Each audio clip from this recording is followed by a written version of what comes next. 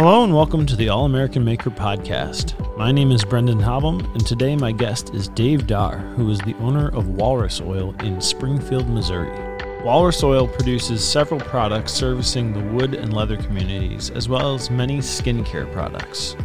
Today we are going to talk about many different things, including how companies can thrive during these crazy economic times.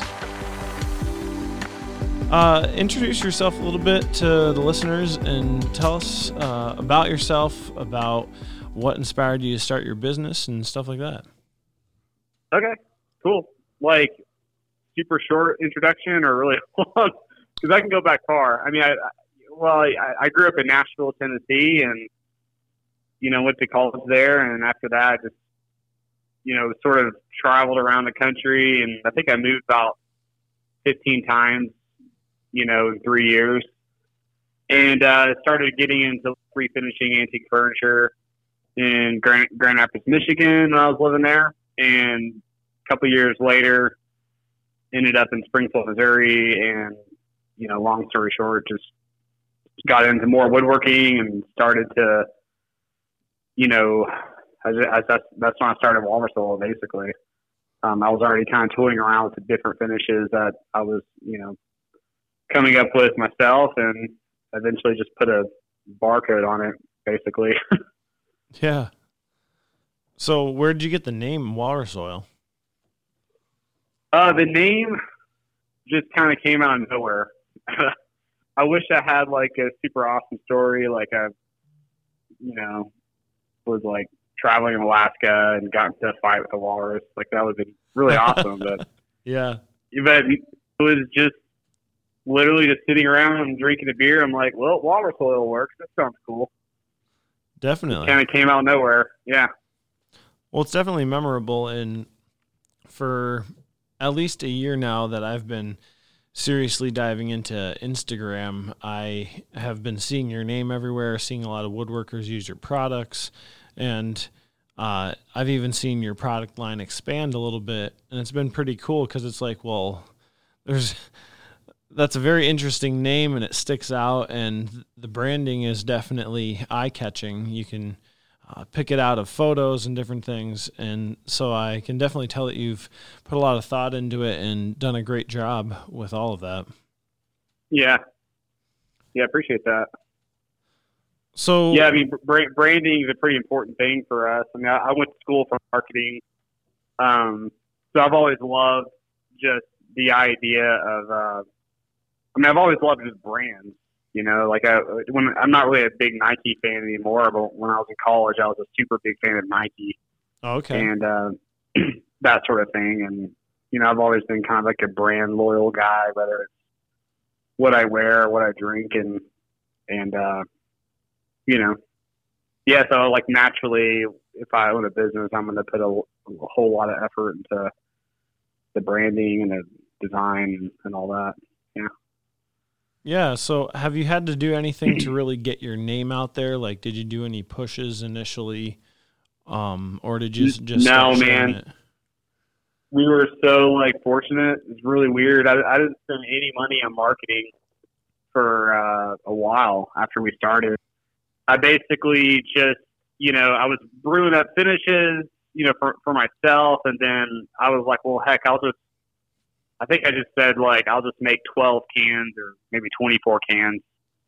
Mm-hmm. And I just, like, printed off these little crappy stickers, and I think I even hand cut them. And I was already, like, on Instagram, like, personally, and I think we had, like, 400 followers, like, for just some random personal Instagram page I had. Huh. And I found, like, maybe I think, like, 10 people. And I was like, hey, would you be interested in, like, just me sending you my finish and trying it out? And I legitimately only wanted to get feedback. I'd never even thought about people would, make videos and take photographs with it. Like, it just never crossed my mind, right? I don't know. And it was like the first guy that got a can made a video, and it got, maybe a couple hundred views. And then it just kind of kept happening from there. And, most people just bought it. I mean, it was weird. It's like within the first week, we were like maybe sold like a dozen cans, and I kind of thought it was not real at first, like it was maybe like fake orders or something because it was happening so quick. And it's really never stopped. It's just been growing ever since. That's awesome. And, yeah. It's definitely not typical for most products to just kind of take off on their own. No, it's not, man. I've had dozens of businesses before this, and, you know, only one or two of them actually did anything, you know, remotely decent. And then all the other ones just failed, or it took me months to get a first order. So it's just like super cool for this to happen. Yeah. Yeah. Well, and you can definitely tell, like, some products like yours, you probably spent time perfecting how they worked because you personally wanted to use them on your own products. And so that's how it came about, versus just trying to make a product to sell it. You actually took the time and you were like, I want to make a product that I can use for myself, that's high quality, that I believe in and trust in, because the end product for me is using it on my own things that I create. Yeah, pretty much.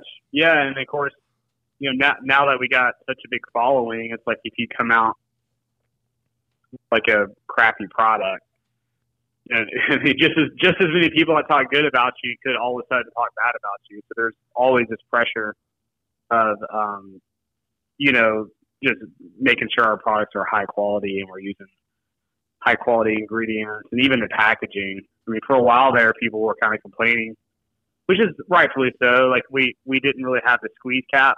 We just had like a cap you screw off and you pour the oil. And we had enough complaints to where, you know, it was kind of spilling a lot. And so we started using like the little kind of squeeze caps like you see on lotion bottles. Well, not lotion bottles, but shampoo bottles, I guess is maybe the best. Yeah, because people wanted to have an easier application process, I'm guessing. Yeah. So, you know, like that's fine. That's just more of like a functionality thing. But yeah, if someone's like, this product sucks, like it ruined everything, then that would be a problem. Yeah. So, yeah. So, pardon my lack of knowledge, so to speak, but like, do you have a lot of employees that help you produce these products? Is it just yourself? How does that work in your warehouse? So in our warehouse, which is 4,000 square feet, it's actually just three of us, which is amazing because, like, I won't necessarily get into like hard numbers, but we essentially like we're able to produce just a whole crap load of product with just three people. And I mean, normally it would be twice as many employees. Like we should have a half dozen, 6 or 7 people on staff, but it's just not necessary. So we operate super efficiently, and most of the stuff is, you know, we're just using kind of like, actually our gallons are hand poured. I mean, we literally pour those by hand. Wow. And all of our wax products are poured by hand. And, you know, the only things that require, you know, some kind of machinery is our, like our 8-ounce bottles and stuff like that. Okay. We got these giant wax melters now that we can do 1 or 2 barrels a day if we needed to kind of melt everything down and mix it. Yeah, it's kind of maximizing your production. Yeah, it's cool. I mean, I would love to have more employees, but you know, when you're at early stages like this, you know, it's like super expensive to, you know, have people on staff, you know, because when you're starting out, you're spending so much money on just everything, like trademarks and legal stuff, and, you know, even marketing and things like that. Oh yeah. So when you add somebody on, you know, with a $30,000-$40,000 salary and multiply that by, you know, 5 or 6, it gets pretty expensive. So that's one of the biggest problems for new businesses starting out, is when they get to the place where they have to employ people. A lot of times they just can't afford it, so they have to go and get like seed capital or you know, SBA loans literally just to pay salaries because they're not technically profitable enough to pay those salaries. So we've fortunately been profitable enough since day one to pay people and grow without having to get like investment money, essentially. Yeah, I can definitely recognize that. I own a candle company, and right now it's just me, and I can keep up with the orders. But if I was getting orders for 1,000 a day or a couple thousand a week, I would definitely have to hire someone. But I know for a fact that I couldn't afford it. Yeah, it's weird, man. Basically, you would have to increase the cost of your candles in order to afford the help, which is fine, I guess. But, it's kind of hard because I do mostly a custom wholesale pricing tier, and I'd have to sell a lot of candles. Yeah, because people are like, well, I want to mark it up 50% in order to retail it. And in order to do that and not have it be priced out of anyone's ability to sell, I have to sell it for a low enough cost. Yeah, man, it's complicated. I mean, there's a learning curve to this stuff. I think when we're starting out, like our retail price for, like our first product was like $7.99. Mm-hmm. And after a wholesale, like our profit was like 50 cents. And it's funny because, I think when companies grow fast, there's always these people that are on like Reddit or Facebook that just want to like talk crap.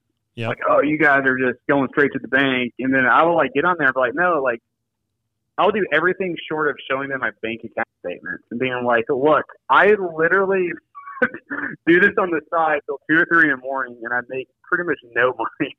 Yeah. I mean, it is like, it's like a freaking hustle to the nth degree. I mean, there's no doubt about it. Like, I basically was like, I'm not necessarily competing against other like boutique makers that are selling kind of like home-brewed finishes. Like I from the start, I'm like, I'm competing against all these brands that are in Lowe's and Home Depot, mm-hmm. Because that's where I wanted. I want to be at that level eventually, So I just was like, I might as well go ahead and start being price competitive now,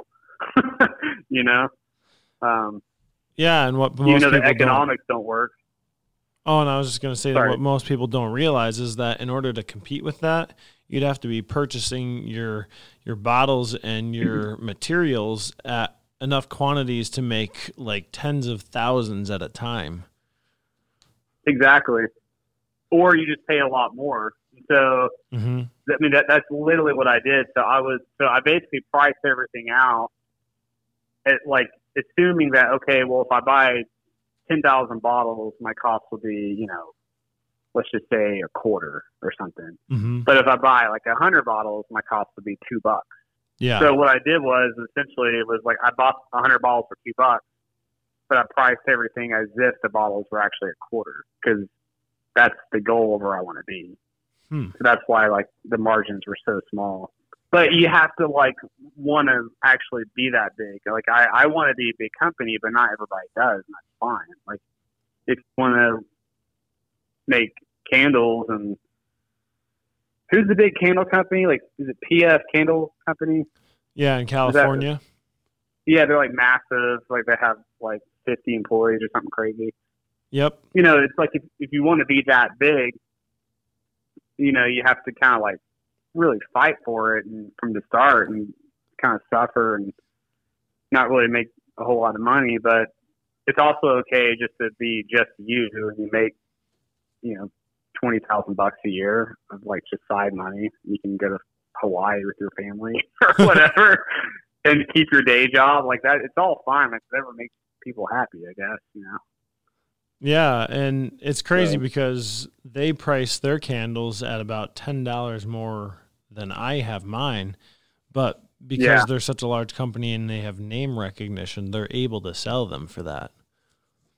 Yeah, it makes me think of Lush Cosmetics. They're out of Vancouver. They're like super high boutique, like like mostly female products like hand creams and bath bombs and stuff like that. Mm-hmm. And it's the same freaking thing. Like you get like a little 1 ounce, little tin can of like face cream. It's like $30, right? Wow. And then you have somebody, and they're like $1 billion company, and then you got some girl across the street from you that makes the same thing, sells it for $8, and yep, can't barely sell 50 of them or something. Like, it's just weird, man. Yeah, and I would say name recognition is big, but then really just getting people that believe in your product to get behind you. Yeah, it's true. Or just your mission. I mean, I think a lot of people were really into us at first. Well, they still are, but people have been really into us because we're just big on not having synthetics and toxins and weird additives. Like there's no VOCs, so people just like us for that. But there's like Tom's shoes. I don't know if you remember them, mm-hmm. but you buy a pair of their shoes and they give a pair of shoes away to someone in Africa or something like that. So yeah, it's funny because they cost like $60, but it costs like $3 to make a pair. So it costs them like $6 to make the 2 pairs, and then they're pocketing $54. Yeah. Well, yeah. There's. I mean, I don't want to talk about Tom. There's been some like. Well, I just won't go there. But, sure. Like I think that basically they were doing that, but the only problem was, well, okay, I'll talk about it. So the only problem was is like the shoes they were giving away to these kids in Africa weren't actually the Tom's shoes. Like people thought they were. Oh. So that's like a lesson learned on, being just 100% transparent that like, okay, well, you buy a pair of shoes, they also get a pair, but it's technically not like the super fancy Tom's shoes. Like I think what they were doing is they were acquiring either used shoes, like they do that in other countries. It's kind of weird. Mm-hmm. Like just pre-worn clothing or factory seconds and that sort of thing. Oh, okay. For like a few nickels a pair kind of thing. Wow. But people kind of got pretty pissed about that. But of course, it could be a rumor too. That's why I'm like, little disclaimer, I'm not trying to defame Tom's shoes. No. But definitely. But if you want to do like the whole like you can call it like green labeling, like being more environmentally friendly. Like you have to be like super transparent on how all that's being executed, because people will like hang you from a tree just as quick as they will support you. Yep. But so have you guys had to innovate at all during this whole COVID-19 time? A little bit. So we had the hand soap that came out recently, and I'm actually shooting to have that out by Christmas. So we're like, well, let's just go ahead and get it out now, because supposedly there either is or was, or there's going to be a shortage on hand soap. Like there's a shortage in everything, right? Like basically in bathroom products. So we're like, well, we'll go ahead and get it out now so people have it. Yep. And I think I got on Amazon, saw like a little bottle, like a 1 ounce bottle of like Dial soap going for $30. Because people are like price gouging. So I was like, yeah, let's get this out and actually just do the normal fair pricing so people don't have to pay $30 for hand soap. Right. As long as the materials aren't astronomically expensive, there's no reason to price gouge people. Exactly. Yeah. They're putting a stop to that pretty hardcore. Like there's like that dude, that douchey dude in Tennessee that he drove across the country in a U-Haul and started buying up all the hand sanitizer he could get his hands on. Oh yeah. I don't know if you saw that story. I think so. Yeah, like really, and Amazon kicked him off and all that, and he ended up having to give it all away. But I think the state of Tennessee is the FBI, like the local FBI version of Tennessee. getting them for basically price gouging, essentially. Yeah. So. Yeah, I know that Kinda even weird. like hand sanitizer gel that you use in order to make hand sanitizer is actually really hard to get right now, because It is. Like companies like mine that make candles, like no one's buying candles, so they're like, well, let's start making hand sanitizer. Yeah, we looked into it, and we could have bought, basically just alcohol and mixed it with glycerin, but it's actually like it's pretty dangerous to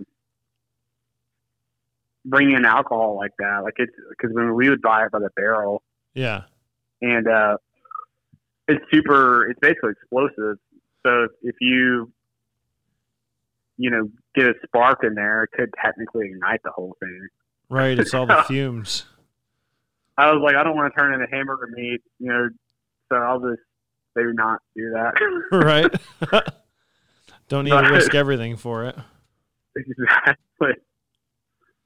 But yeah.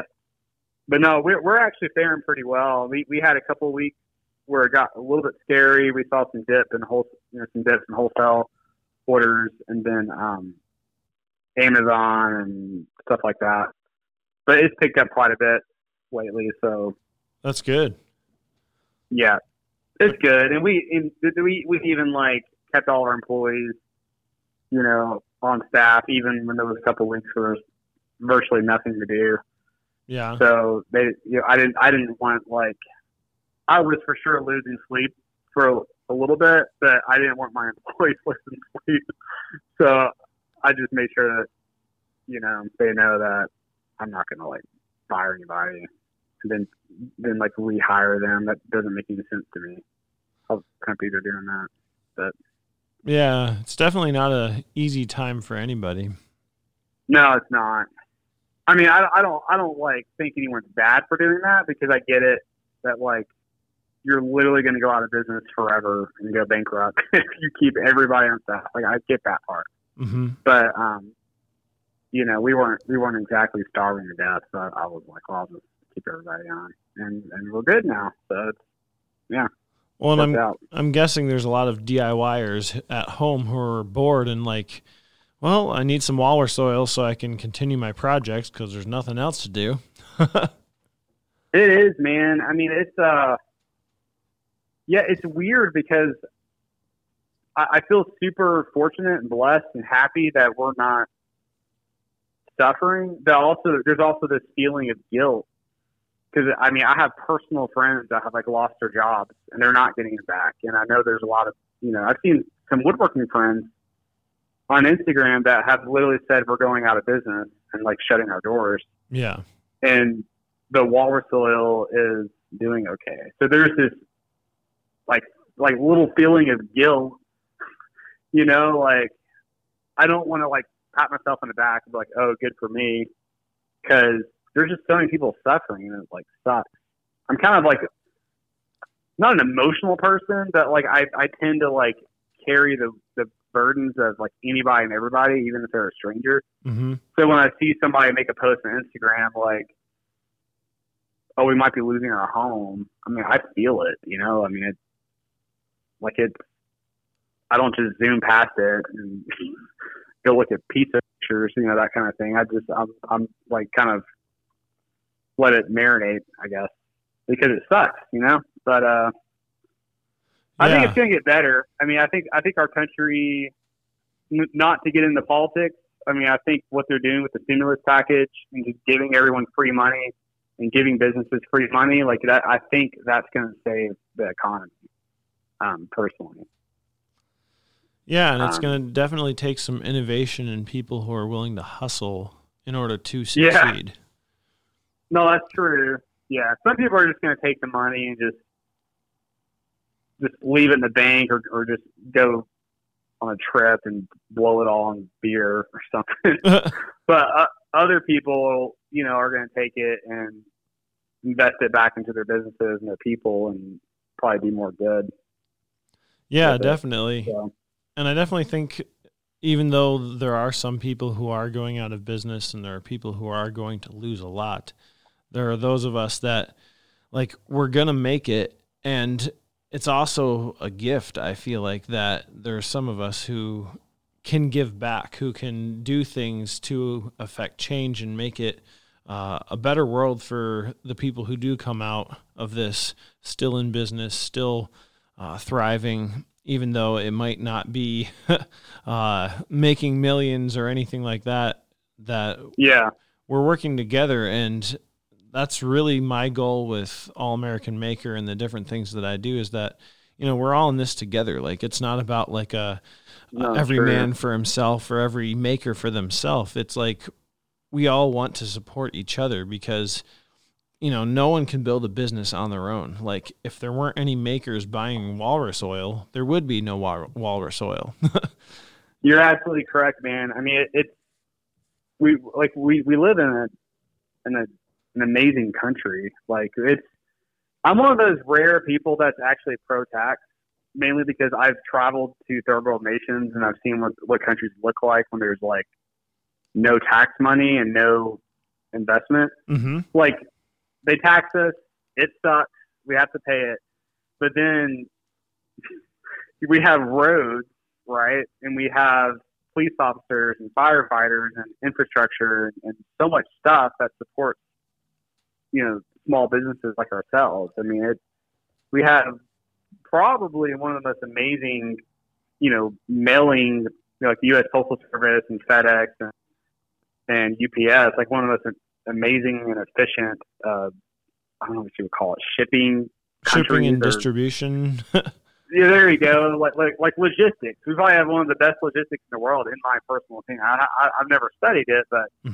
it's crazy. Like, you know, it's amazing how quickly, basically, you can just start a business and just ship stuff all over the United States, and it can get to most people within 2 or 3 days and be on their doorstep. Yeah, from east to west coast. Yeah, and so like it, like as you were saying, like it takes a village. It takes, you know, friends in the woodworking community. It takes the government. It takes, you know, hell, everybody, healthcare workers, you know, like everybody. I think this is for sure going to unify our country. I mean, we've been so divided over the stupidest crap. Like, we've been divided over just basically politics and religion and everything in between. And I think this is kind of there's like a famous person that said that the coronavirus has been like the great equalizer. Like, it doesn't matter if you're worth $1 or like $100 million. Like, we're all the same right now. It humanizes everyone. Yeah. So American Made is going to be huge, man. After this, it's going to be freaking massive. More important and bigger than it's ever been, probably, in my opinion. Oh, yeah, because I just read an article the other day about how, like, in the 1950s, the number one economy in the United States was manufacturing, and now a lot of that has moved overseas, and now the number one thing in the U.S. is restaurants, and they're hurting like crazy, but it's put a lot of strain on those restaurant owners about the fact that, like, there is no manufacturing like it used to be to fall back on for people to find jobs in. It's just like, well, if I can't work in a restaurant, then where can I work? Yeah, we are very much like service industry and hospitality. Like, that's kind of become our thing. But yeah, it's going to come back, and quite frankly, we have no choice but for it to come back. Yeah. It's just got to happen. There's like so many opportunities too. I mean, people that are listening to this podcast are probably sitting around thinking like, well, what now? I mean, first off, everybody is home making babies right now. I mean, it's like a science. No, I'm serious. Like the next big thing, once this coronavirus crap passes, there's going to be lines out the door to freaking give birth here come November. Right. And so now is the time to start thinking about making like natural baby oil and baby lotions and baby shampoo and like nipple cream and stuff like that for the moms, like, or like belly cream. and then just be ready because there's going to be a need for that. I mean, there's so as much as like it's kind of evil to say that there's opportunity in like really dramatic situations like what's going on. Yep. It's also just it's a fact that there's going to be needs, and either Burt's Bees is going to get all the money, or you can get a little bit of it for yourself, when you actually need it. Right. So, like, American Made is going to come back, so everyone's going to be wanting to buy American Made. So it really doesn't matter what you make. There's going to be opportunity with that. And then baby products, for sure. Whenever summer comes around, people aren't going to want to go to, like, highly congested places like baseball stadiums. They're going to want to go hiking and camping and be outdoors. So make, like, stuff for that, and yeah, like bug repellent, like trekking, bug repellent, or like trekking poles, or like just start like another outdoor T-shirt brand. I mean, there's because people are sitting around, they just lost their job, thinking, well, what the hell do I do next? Well, there you go. There's two ideas. Yeah.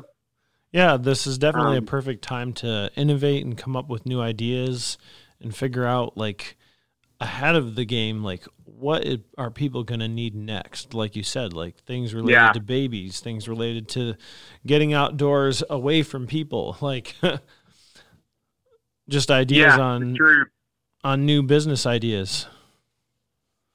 Yeah, and then just, like, I mean, e-commerce is going to be going up a lot more. So, if there's, like, certain tech centers like Provo, Utah, or Seattle, or San Francisco, there's probably going to be a hiring spree for like these random companies that just work in the e-commerce industry, or just shipping and stuff like that, shipping products out. And gosh, there was one more thing. It's like I totally forgot about it. I can't think of it because I haven't had enough coffee apparently. But someone told me there's like the big three things people are going to be wanting: outdoors products. Come on, Dave. Outdoors products, baby products, and then people are going to be still for a long time scared to eat in restaurants. So like starting delivery services for like groceries and food, kind of like Uber Eats, but a lot of those like really big companies have been getting horrible reputations because apparently somebody did, like, this big company did a survey, and it was like 1 in 3 people will eat the food that they pick up. They'll try it, like open it up and grab a couple of French fries or a chicken wing and eat it. So it's pretty gross. It's either like 30% or 25% or like 1 in 3 or 1 in 4. And so yeah, there's going to be probably people are going to want other delivery service options out there because of that, but I don't know. Yeah, and I just actually read an article about how all of those different apps that people use in order to get food delivered to them actually take almost 30% of what that person paid for their food, and the restaurant doesn't get that. So between the cost of utilizing the app and the delivery fee, 30% of whatever that restaurant would have normally gotten for that food is gone. And it's really been unfortunate because there's a lot of restaurants who are hurting right now, and that's money that they're not getting. Yeah. And so you could live like if you're living in a high rise in, Philadelphia or New York City or something like that, you could literally just start Dave's delivery service, right? And just slide a flyer under every door in the building and then just wait for them to call you. Yeah. And then, and then just basically be super competitive and, just basically don't take anything from the restaurant. Just make the customer pay you like a $5 fee to go pick it up or something. Right. There's just opportunities out there basically. I'm excited to see what happens. It's going to be a lot different than 2009 because I was in college when the last recession happened. Mm-hmm. It was like horrible, man. It's horrible. Like I couldn't find work I couldn't beg people for work, and Wow. it's just kind of I'll never forget this story. I remember selling my bed to somebody for $50 because I had nothing else to sell. Like I sold all my music equipment, and I was like, well, I have a bed. I needed my desk to do schoolwork and my chair. Mm-hmm. So I sold my bed for $50, and I could eat on it for like 3 weeks or whatever, Wow. a couple of weeks, and slept on the floor for like a whole semester. And, yeah. Yeah, I have one of those. I have friends who lived in New York who have moved out of New York City and they're never going back, and they've lived there for quite a while. Because it's just so bad. Yeah, I mean, like they're sending out all these stimulus checks to everyone for like $1,200. Well, $1,200 doesn't even pay your rent for a month in New York. No, dude, no. $1,200 doesn't pay rent for almost any major city. No. I mean literally, I got a family of 6. Like that doesn't even cover food for us. Right. I have a bunch of hungry kids. So, but it's something though. Most people are probably going to blow it on like stupid stuff, which is a good thing. So it's going to just flood the economy. People are going to buy like all the crap they would never buy, like nice road bikes or like a guitar or something. And yeah. Just dumb shit, and that they just would never buy otherwise, and it's going to help because it's just going to flood the economy. So it's like, but yeah, then they can't pay rent. So yeah, it's kind of weird. Well, they should all go out to your website and buy a bunch of walrus oil and buy some woodworking equipment and start working in their garage. There you go. Yeah, just give Dave all their money. Yep. No, actually, it all does. I swear it all doesn't go to my pocket. That's like, I always think it's so weird. Like you on Instagram, and you know how you see those like people that are like, I started a business, and then they're flying around a private jet. Yeah. Or like a Lamborghini, and you actually look into what they're doing, and it's like, it doesn't even make any sense how they're making enough money to like buy $800,000 cars. Like it's some of that stuff is just like unfathomable to me. Cause I just drive like a used Volkswagen, Mm-hmm. And I don't know. It's interesting. Maybe one day I'll have a Lamborghini and a private jet. Private jet that costs $20,000 a flight and fuel. Oh man. I think if I was even a billionaire, I wouldn't have that stuff. You can start businesses and make money, but you don't have to show it off. Right. But there's a lot of companies out there, but there's not a whole lot that, they get their name out there, and you see a lot in the maker community. And so it's pretty cool to see. Yeah. I mean, honestly, it's really like a recipe that anybody can replicate. I mean, essentially, I was making cutting boards just like everybody else. And, it for sure was a business strategy to be like, well, I can be like the 1 in a million people that also makes cutting boards, or I could be the one guy that makes cutting board oil right for the 1 million people. And it's just kind of like finding products out there that there's just either not a lot of competition, or it's not heavily saturated, or it hasn't been like,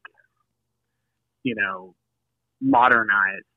Yeah. Like if you go to the grocery store or Walmart and you walk down a lot of aisles, you'll find some aisles where it's like all the options just look retarded. Well, it's definitely a recipe for, future makers and future people who are looking for something to do, to think, okay, like what's a niche that I can fill that hasn't been saturated yet? Yeah.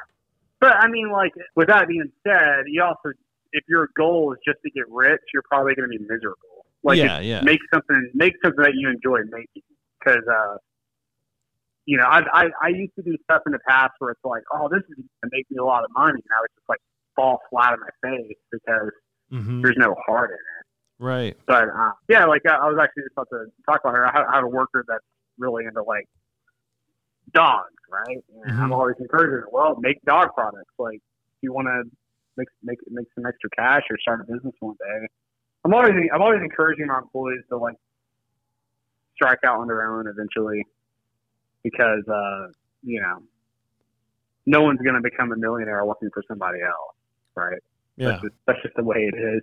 So, you know, if you want to make a lot of money in life, then either A, buy half my business for a crap load of money,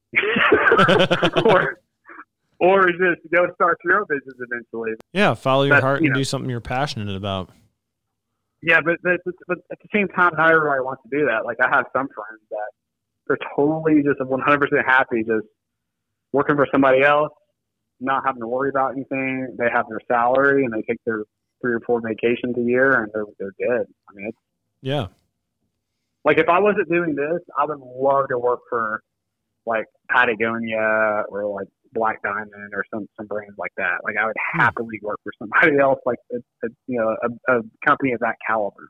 Yeah. Yeah. It's kind of a tipping point for most entrepreneurs where they're like, well, if what I'm passionate about doesn't pay enough to pay the bills, there is some security in working for someone else, you know? Yeah.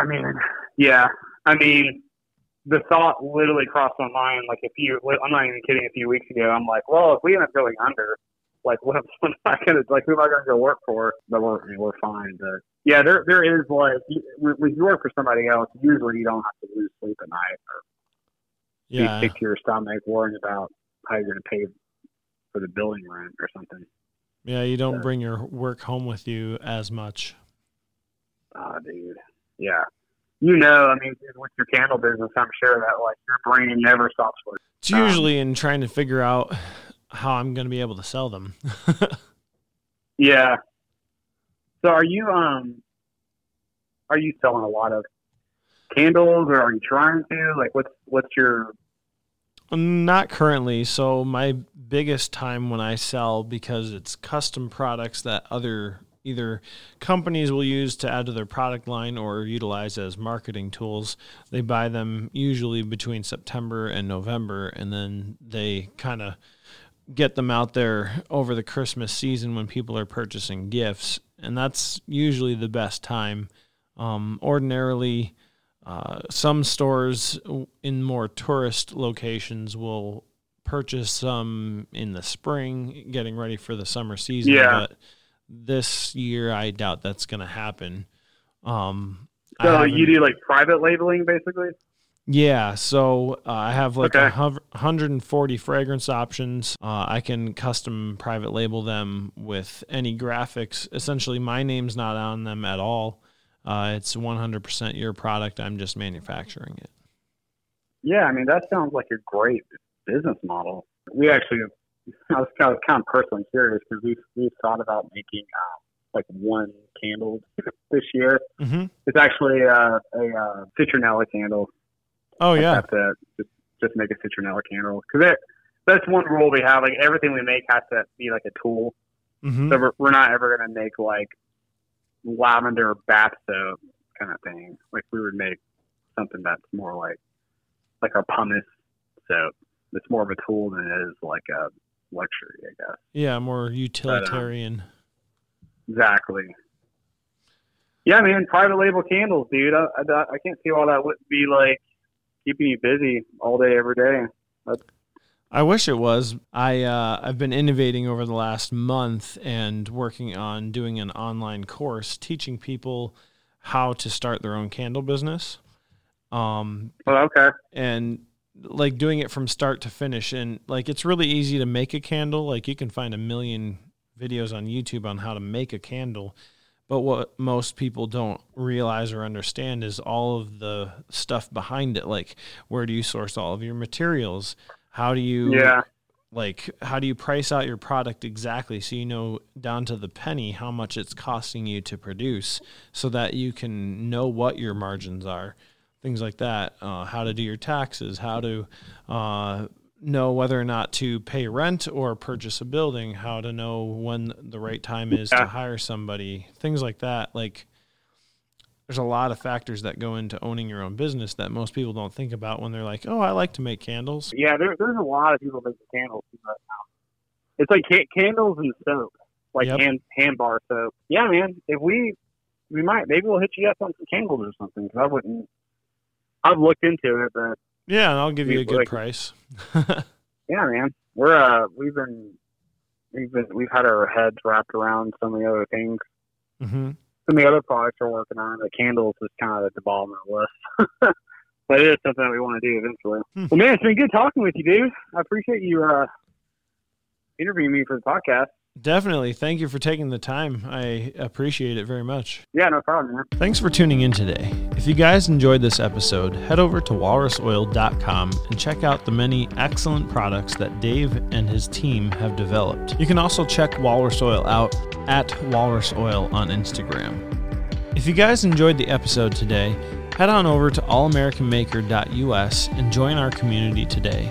Not only can you sign up for our email list, but you can also purchase many excellent All-American Maker products. You can also go to patreon.com/allamericanmaker to support the podcast monthly. You can sign up for our sticker club, or you can sponsor a specific episode and have us feature your business today. Thanks again, and hope you have a great day.